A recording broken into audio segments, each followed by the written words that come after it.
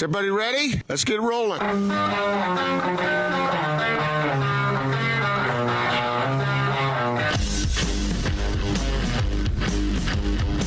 This is The Big Show on 97.5 1280 The Zone and The Zone Sports Network.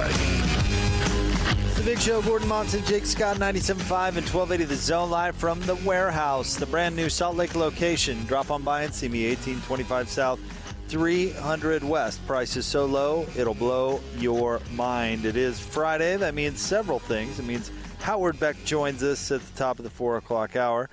Josh Parcells is going to be on with us at 5:30, but being Friday, it also means it's Gordon's list. And, Gordon, we have a segment here where we can notch a few items off the list. Shall we proceed? Okay, let's start with this one, Jake. You got me all right? We're good. Let's do it, man. Okay, 2 weeks ago, Jake, the Sturgis bike rally came to an end. You know, the famous... I do. Uh-huh. Well, today, South Dakota is the number one COVID hotspot in the country. Yeah, I mean, I think most regions of the country have taken their turn going through a hotspot. Are they directly attributing that to the motorcycle rally?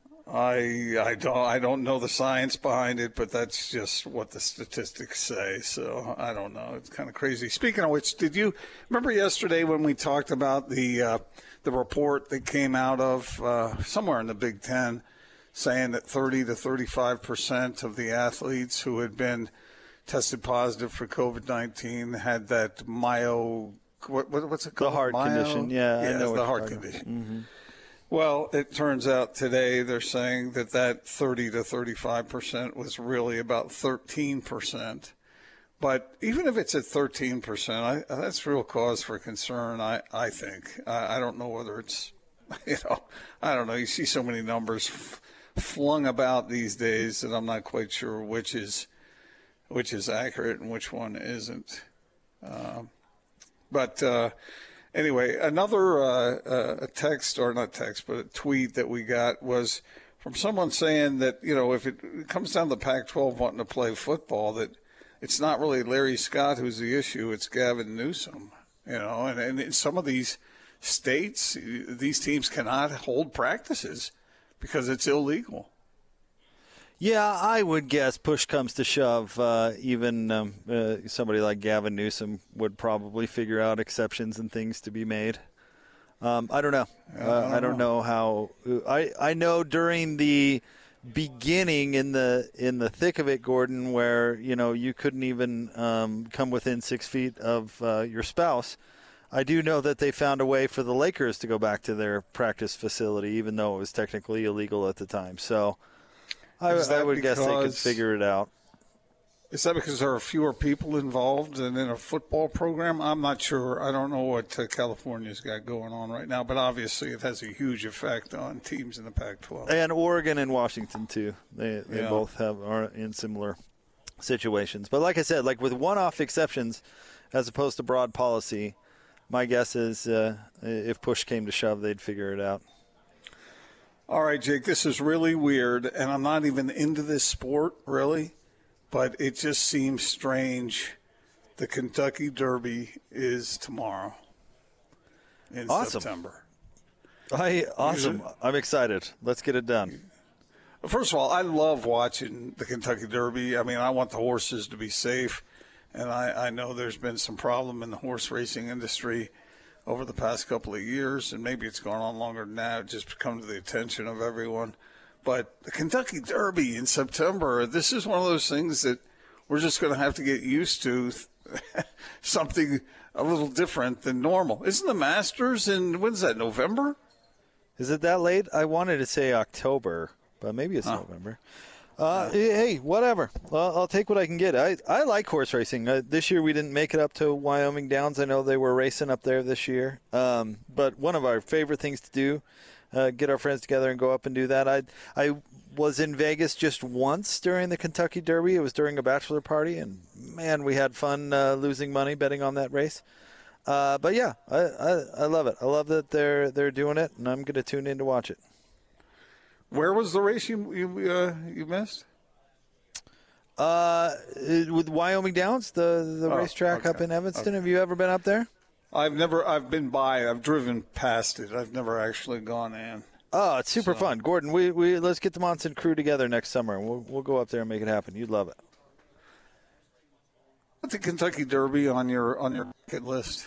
Is that something that you have a burning? Because I think of the 3 Triple Crown events, that's the one, right? I mean, that is the biggie, and maybe that's one that we need to put on our bucket list, Jake. I'd love to go to any one of the 3. I'd love to go. I've had friends that have gone to the Belmont, and they've said that is super fun. I told you my dad went to the Kentucky Derby when Secretariat won. Yeah, that's something special, because that horse was unbelievable. I remember watching Secretariat run, and just a man amongst boys, really. Unbelievable what that horse was capable of doing. And it's weird because I really do put sporting events at certain times of year. They remind me of that time of year. The Kentucky Derby reminds me of springtime. The Belmont reminds me of later in the summer. That's when it always is. So for this year, and that's what it reminds me of. So I would like to go to the Kentucky Derby. Don't they say that like 250,000 people normally show up? That won't be the case this time, but I think that's what they say. They load that many people. 250,000 people. That's amazing. Around a racetrack, that's unbelievable. There's a lot of mint juleps consumed in that crowd, I'm sure. A lot of fancy hats. A lot of fancy hats. Hats. Would you wear a fancy hat if you went to the Kentucky Derby?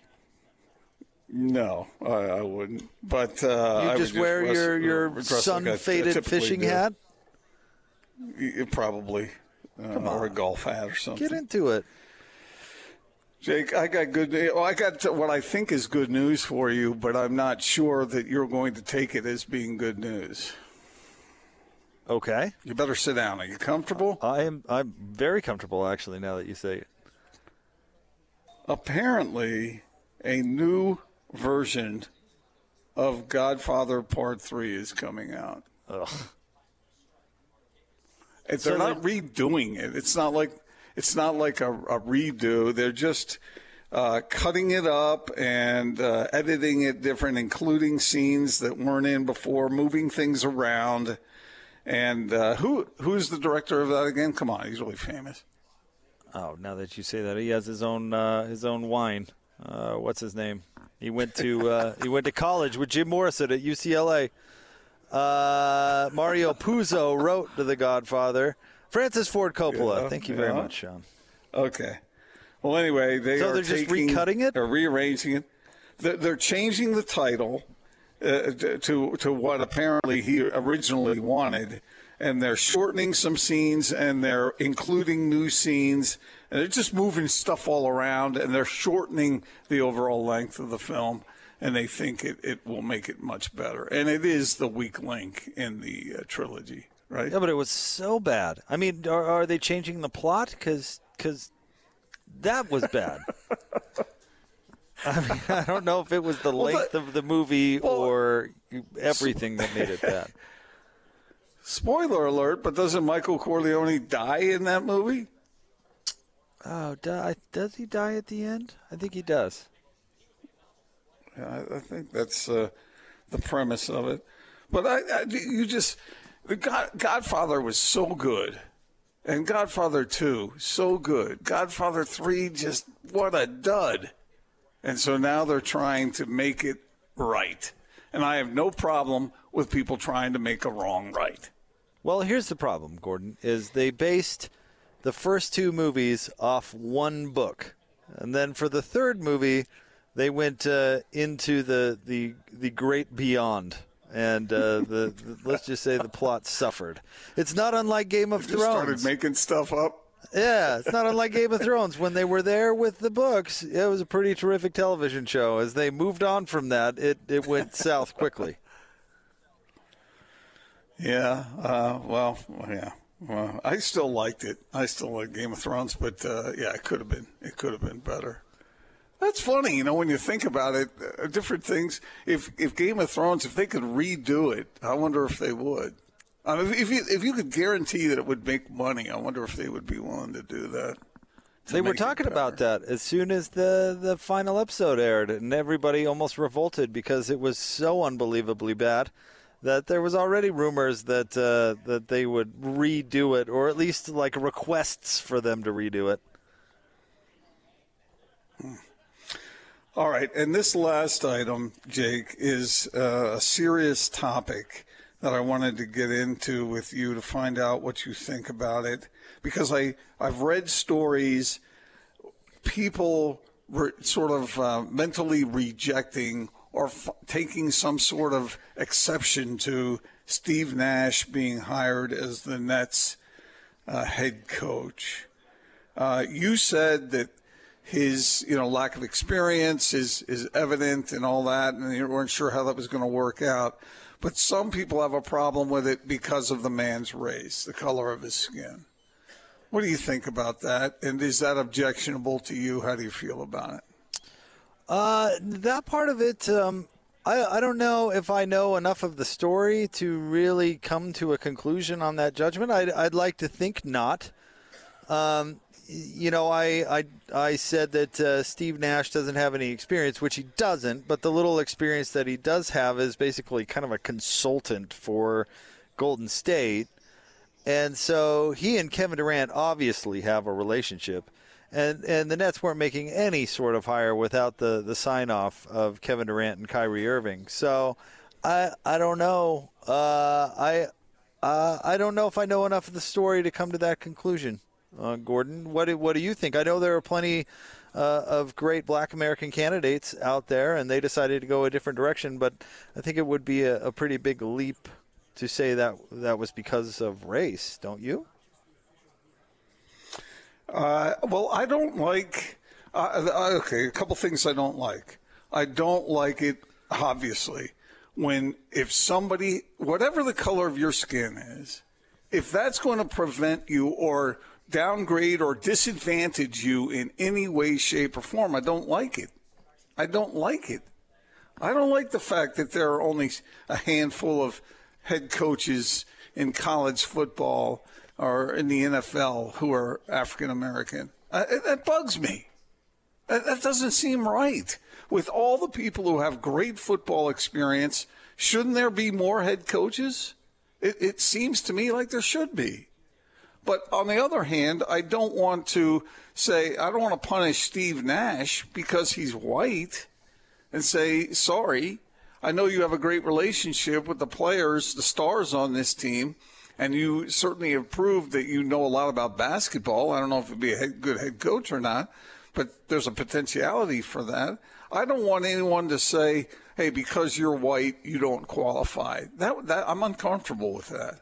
But I'm equally, maybe more uncomfortable with the fact that there are so few head coaches who are black. That in sports, that drives me crazy. I think it's just fundamentally wrong. How many black head coaches are there in the NBA right now? Do you know? I don't know off the top of my head. I'm not sure. We can go through one. There are it's like a handful, right? I mean, let's see, who are they? I don't know. Anyway, I can't count them all up, but it seems like there should be more opportunity. And anybody or any organization that says, "Oh, sorry, you're really good, but we're not going to go in a different direction because of their skin color," I hate that. I hate that in all directions. Well, I don't like that either.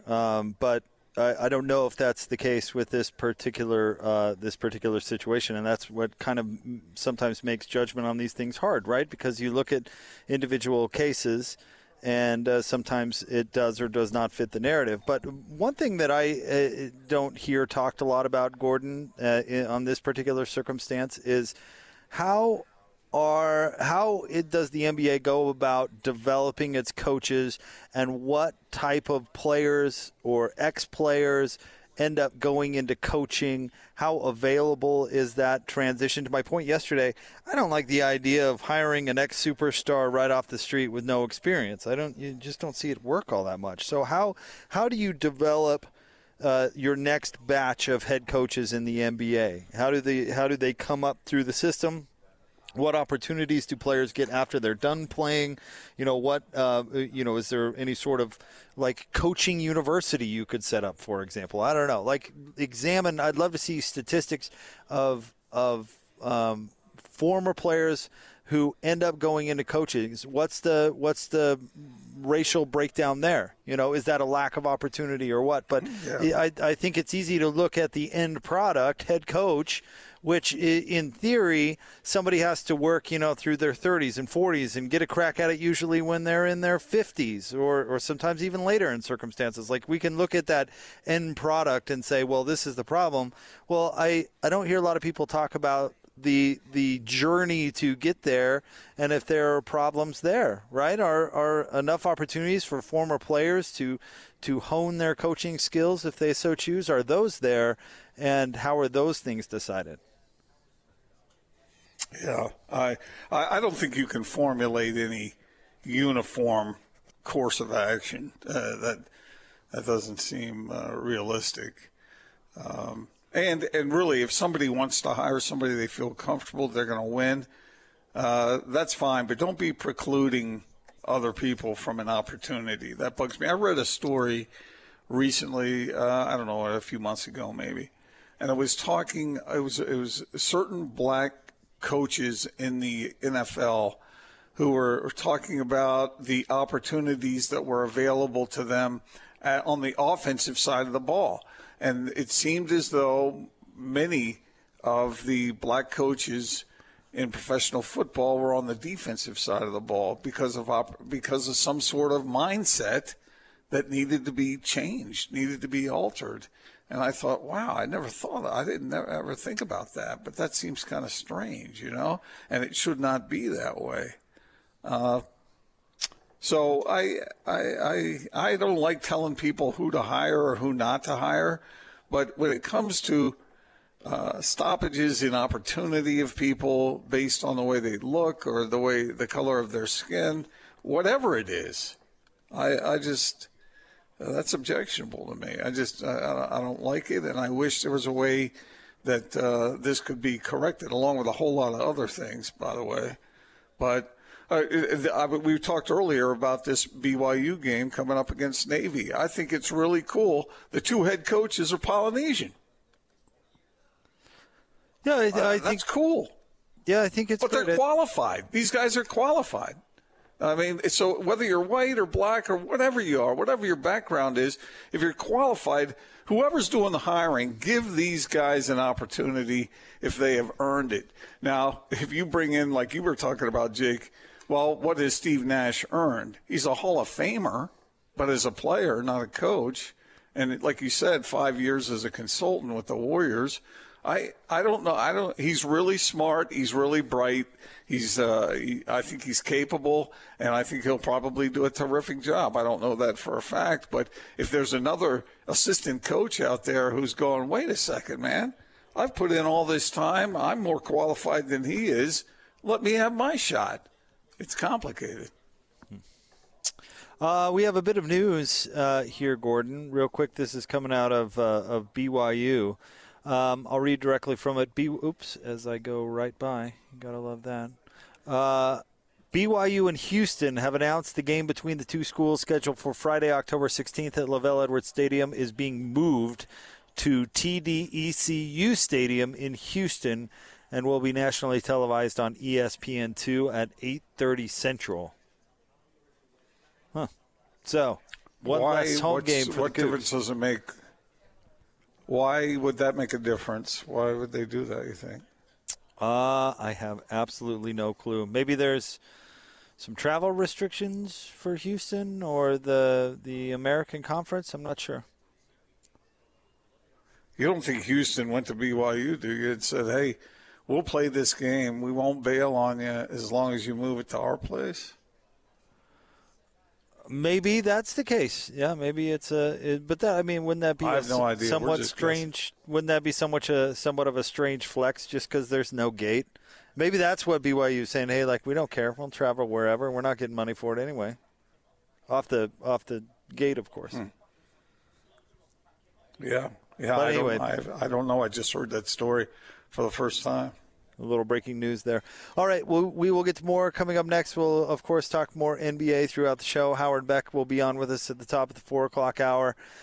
Josh Parcell, our good friend, is going to join us at 5:30.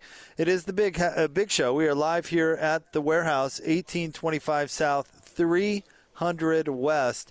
Stop on by and see us. Don't forget about their Orem location as well, 86 East University Parkway.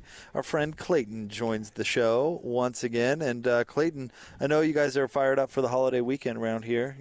I'm excited. Going to hook some folks up for the biggest deals in town. The only plans I have for Labor Day. Labor Day. Can't even get them straight. Is laboring. Exactly. Doing deliveries. Sofas, adjustable beds into your home. Well, let's talk about delivery for a second. We haven't hit on that today. You guys flat out do it cheaper than the other guys. The awesome thing about my dad is, and this is just for the radio show, so if you come in and you mention 1280 The Zone, we do free install. All right. On your adjustable beds. It's not that hard, but obviously installation is more money than just dropping it off at the house. So if you come in and you buy an adjustable bed, don't forget we're doing that special deal for $11.99. Adjustable head up only with the mattress, $11.99. If you come in and you mention the show, you mention that you heard me, Clayton, the best looking favorite son. Then you'll get the free install with the delivery. We usually charge $40 for delivery. Now, if you live in Morgan, I can't charge you $40. Right. If you live here in the Salt Lake Valley in the neighborhood, we'll do it for $40. That's huge. With a free install. And a great-looking guy like myself doing it. Yeah, see? No, but, it's funny you mentioned that. But the Warehouse, you guys, you're a family business. Exactly. It's great. You're a big part of our community, and that's why you like to take care of people. And that's a cool thing. Like I said, we've mentioned it before in the show. But, my dad will come in here. He'll get you a deal. You'll talk to the owner. You're talking to my dad. And then he signs it off to me, and the son will come and drop it off to you. Or even down at the Orem store. My little brother. Yeah, right. Christopher's and my down uncle. There. Yeah, right. It's a family gig, local, which is supporting local businesses. Here, a little editorializing. More important now than ever, of course. Of course it is, especially in these times that we've gone through. Everyone knows. We don't need to mention the word. But we've gone through it these last couple of months, and it's awesome to support local businesses. And that's why we also, we sell furniture made here in Utah as well. Yep. We have local manufacturers doing sectionals here that we've talked about. It's the Clayton sectional. We support them. They support us. And obviously, it's awesome when people come in and shop local with us. All right, do it. 1825 South, 300 West. He is Clayton. Thank you very much, sir. Thanks for having us. All right, it is the Warehouse. Price is so low, it'll blow your mind. Don't forget about Orem as well, 86 East University Parkway. We'll have more Big Show coming up next. 97.5 and 1280, The Zone.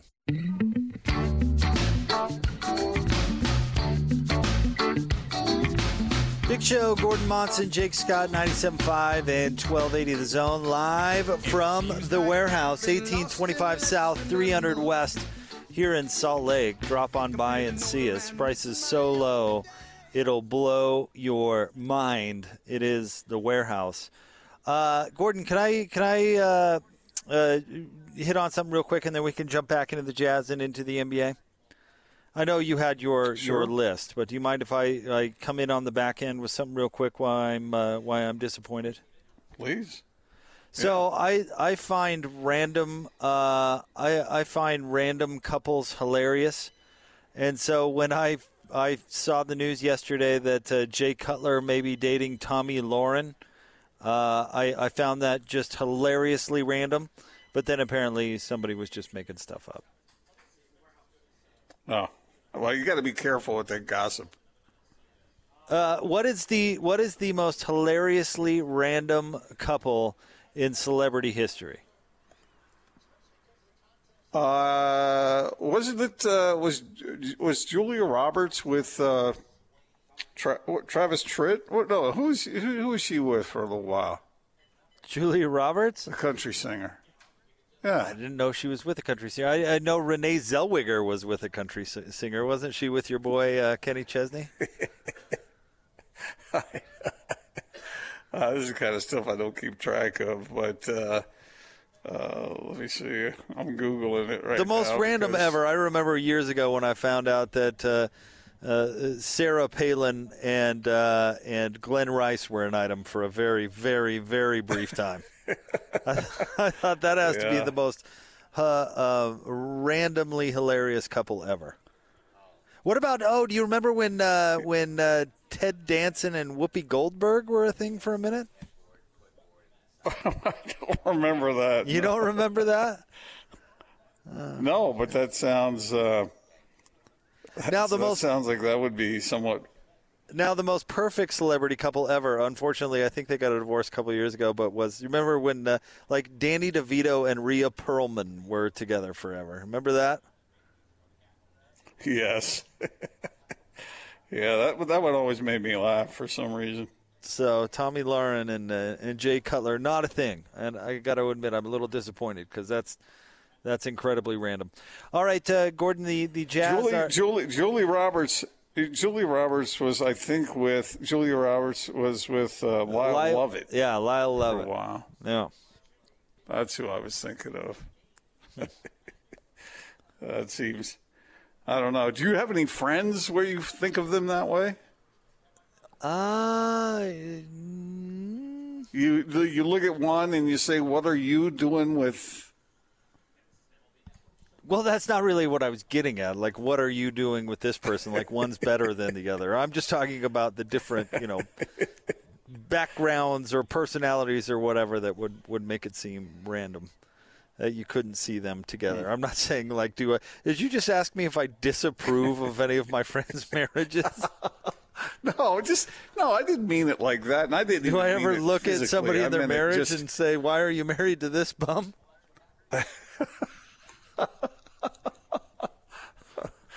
Oh man, I don't know if we should be laughing at that or not. No. I think because I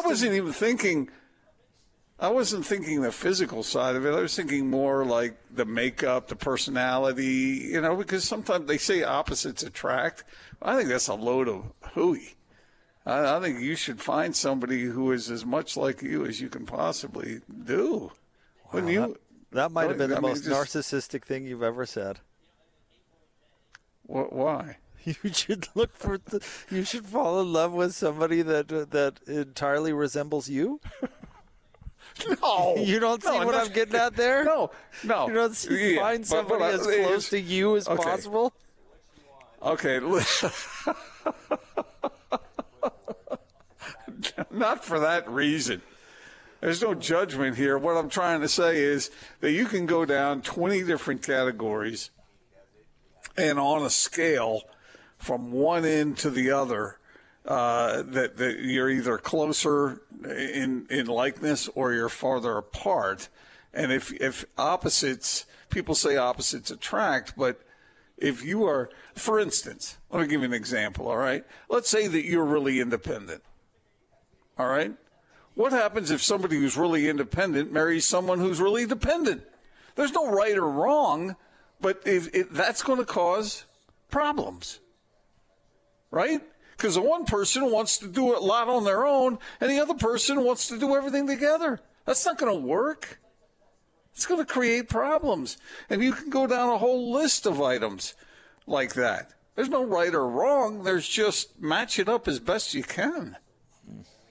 I don't know if I'm coming along with that philosophy, although I know you love yourself some Gordon, but I just didn't know how much until this moment. What do you think? And thank goodness Lisa has certain qualities that make up for my deficiencies. That's for sure. But I'm just talking about in basic philosophy, in views, because you got to come closer together to be able to coexist in a happy way. It seems like to me. What do you think when you look in the mirror in the morning, Gordon? Well, I think what happened. Okay. You wait and see. As you get older, that tends to be a little bit more of the concern. What about when you were younger? Did you look in the mirror and you go, I need to find a spouse like this?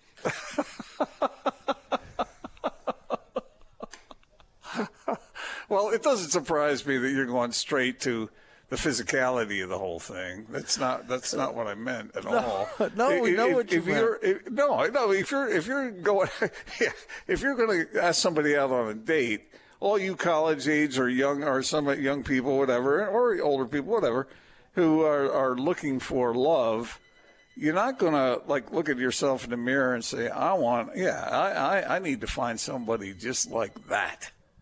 No. That wasn't it at all. That's kind of what you said. No, as I was pointing out, if you're an independent person, find an independent partner. How about you just, love someone for who they are and make it work? Well, but I'm just saying that if you want to, that's what you're living in some 100-acre wood now. You've got to. It doesn't sound overly romantic, but you got to think these things through and match up the key points. And then you got your category A's, you got your category B's, you got your category C's. Category A's are things that you're not going to really be willing to bend on or compromise with. Category B, middle ground, you might be able to give up some here, but take some there. And then category C, of course, not all that important. But your category A's have to line up. For example, what category A's do you line up? Oh, I mean, anything. I mean, I think independence. Being dependent is, I think that is a category. And which are you? I'm in the middle. And so is my wife, so we match up well in that regard, Okay. Right. What are you laughing at? Here I am dispensing this terrific advice to all our listeners out there, and you're over there laughing? I am. I am laughing because, I just asked you for an example of something that was really important to you that you and your wife see eye to eye on. And he said, the dependence thing. And then, well, where are you on that? Well, completely in the middle. I'm in the middle. That's a good thing. She's in the middle, I'm in the middle, and there we meet. So that works out perfectly. Good. I guess I was looking for something a little bit more definitive, Gordon, like something that you truly bond over. No, it doesn't have to be. You don't have to say, "Oh, well, I'm independent. I don't ever want to see you." That's ridiculous. But if you're on the same place on the scale, that's what's most important. For some people it might be, philosophies, whether it's politics or whether it's religion or whether it's interests. They want to do things together, and so they go do those things together because they have those common interests. That might be really important to somebody. So love you some you. I got it. No, see, as usual, you're twisting this in the wrong direction. Find a spouse just like you. No, you said those words. Yeah, but okay, now it's more nuanced than that. It's not like I want to marry me. Because that's what it sounded like from this end. No, see, that's what you're looking at. Okay, give me one example real quick. Let's get personal. I'm madly in love with my spouse. She's just like me.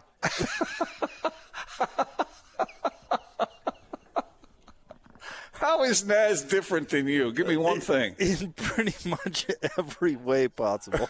Really? And you get along all right? She is super, super organized. I am not. She's a planner. I am not. She's good looking. I am not. Yeah, but those are category C's. Those aren't category A's.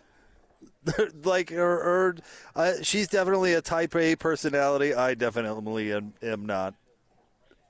You're pretty type A. Or Me? You can be, at least. Well, can be. Being a pain in your backside is not being a type A. Being willing to stand up to the bully that is Gordon Monson does not make me type A. I could just see somebody out there, some 25, 28-year-old out there going and visiting his parents, and they say, have you found any girlfriends or boyfriends, whatever? I mean, you got any love interests going on? No, Mom, I got to find somebody, well, just like me. Just like me? That's what I'm looking for. When I look in the mirror in the morning, I think, man, I need a spouse just like that. All right, stay tuned. We'll have more coming up next. Howard Beck joins us at 4. We're at the Warehouse, 1825 South, 300 West. More next, 97.5 and 1280 The Zone.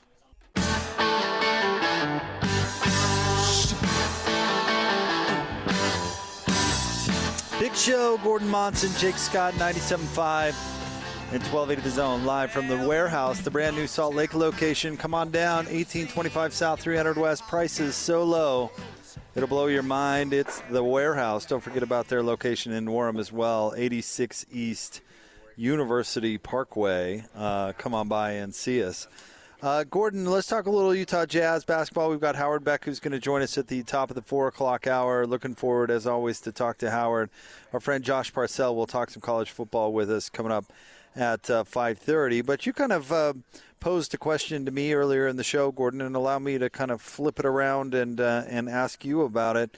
How would you characterize this Jazz season now that it's all said and done from a expectation – living up to your expectations, and as that evolved as the season went along?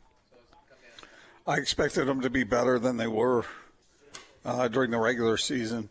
I thought that with the addition of Mike Conley and Bojan Bogdanovic, Jeff Green, Ed Davis, I thought that was going to be enough to edge them up for second or third, maybe not second, but I thought they would be right there, maybe a notch beneath the Clippers and the Lakers. And I just didn't get the sense that that's where they were for most of the year, probably because Mike Conley was having to adjust, and then he got hurt, and it wasn't working the way I thought it was going to work. And it was really a weird season, Jake, as you know, because they went on these winning streaks, and then they'd go on these losing streaks, and it was like, what's the truth here, you know? So, and then when they came back in the bubble, they weren't trying to win all those games, so it was kind of hard to judge. That's why that Denver series was so interesting, and I think the Jazz are right there with the Nuggets. The Nuggets were missing a couple of players, and the Jazz were missing Bogdanovic. Had they been at full strength, that would have been, I don't know how it would have turned out. Maybe Bogdanovic would have been able to add just enough offense to make it work.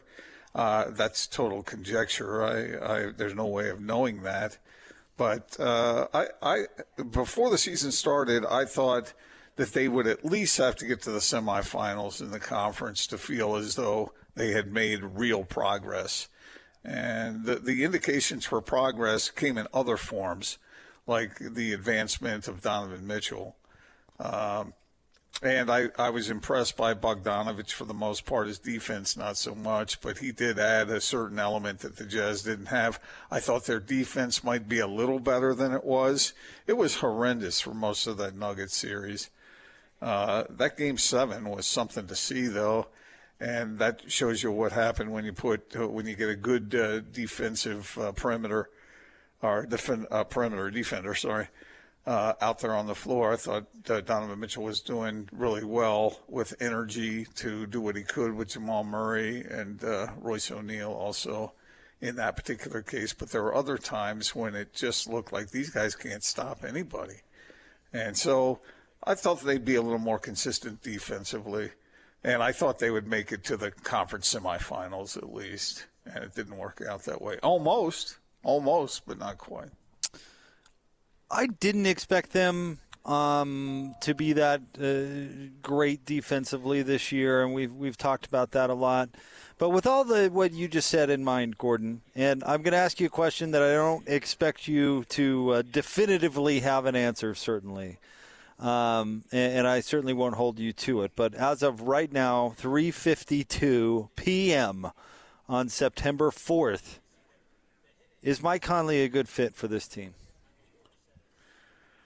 I don't know yet, and that's really weird to say. I know the Jazz played really well on some occasions when he played well, and I think that's encouraging. But that showing the other night in Game 7, if he had just been an average Mike Conley, they would have won that game. And that sounds like I'm dumping everything on his head, and I don't mean to do that, but he was subpar in that game. And you could say the same thing about Donovan Mitchell, perhaps, but with the 9 turnovers. But Donovan had been carrying that team on his back throughout. And I'm more likely to give him a bit of a pass because of that. You can't just do all of that. He was trying to do everything he could, and at times he was trying to do too much because he didn't know where else to go. And that's a frustrating feeling for any player, any great player. And it's going to cost you at times. But Mike Conley, if you get the quality Mike Conley, then I think he is a good fit. I know some people will say, well, when Mike is handling the ball, then Joe can't handle it, and that diminishes his effect. I think there's a way to work them both into it. So I don't know if I danced around your question or not, but they certainly can't abide a Mike Conley like in Game 7. That just doesn't work. I mean, you tangoed right around that sucker, Gordon. But I guess I prefaced it in a way where I guess I don't really expect you to have an answer because I don't know how you would definitively one way or another. But there are two things that I would consider if I were looking at this situation and I actually had any authority to make a decision. I would look at the overlap with Joe Ingles. And if that's how big of an issue is that, and then his size. I mean, yeah. Do you want a backcourt that's 6 foot and 6'1"? Is that going to work? We didn't see him get past Denver, who's not a particularly big team, but we saw how size affected that series. If they were to play the Clippers or heaven forbid the Lakers, I mean, they'd be so overmatched from a size standpoint. And the NBA these days, Gordon, is the players, the most valuable players are now the ones that are most versatile. The 6'5" to 6'9" guys who can guard 4 or 5 positions and then can handle the ball and run the pick and roll on the other side. I mean, those are truly, truly valuable players. But we're seeing guards get bigger and centers get smaller. And I just don't know if in this day and age can you have a starting backcourt of 6 foot and 6'1". For example, Golden State, Gordon, the Warriors, what, 6'3", 6'4"? Klay Thompson, 6'10". Klay Thompson's not 6'10".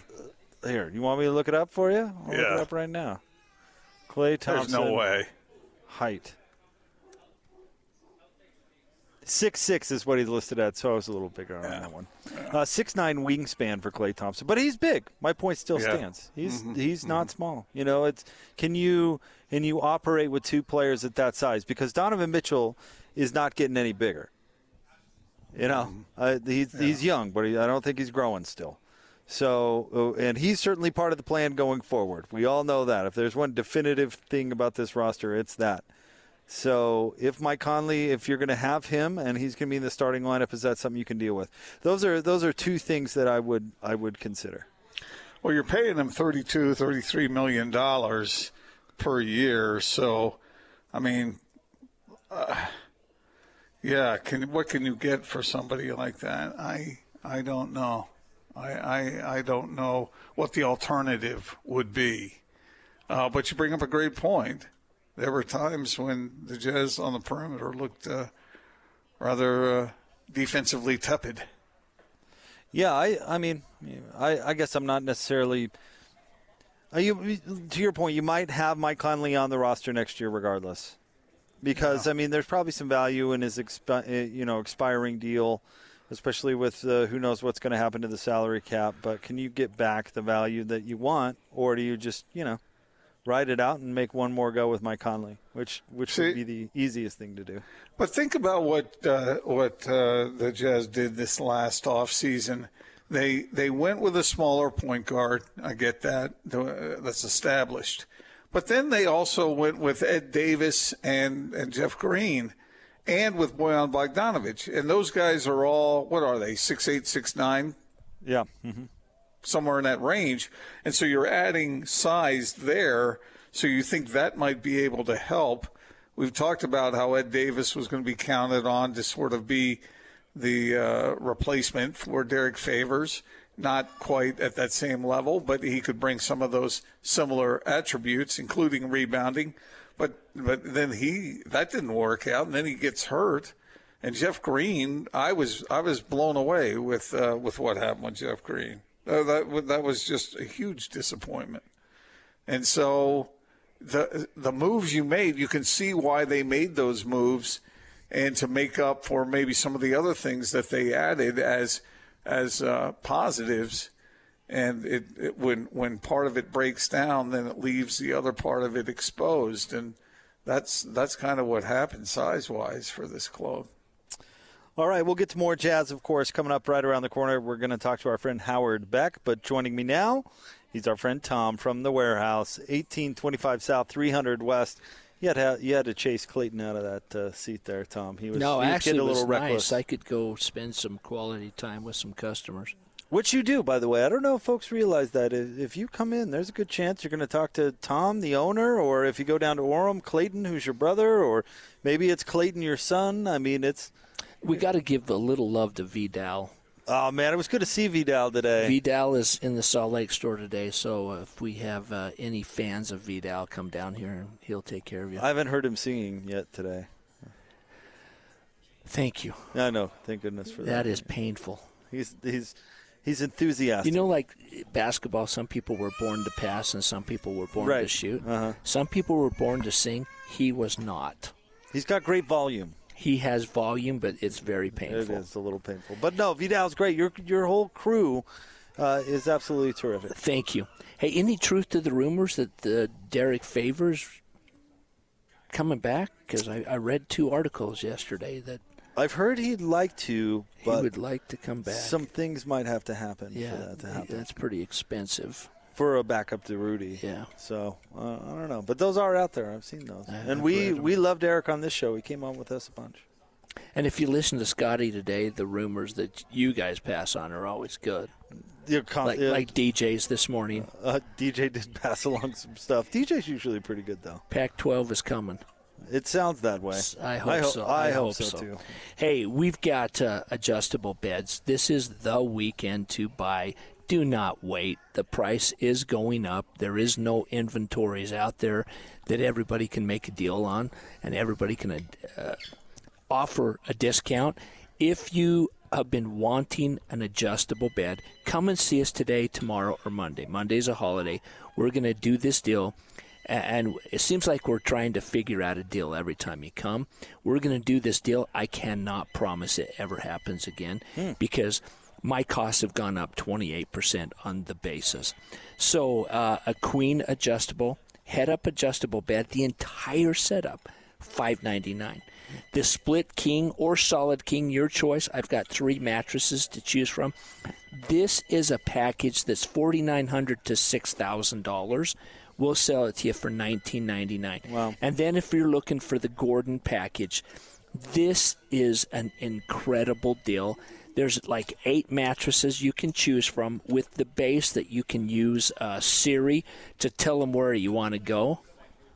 And that sounds a little... That's amazing, though. Sounds a little weird. Siri, take me to Nirvana.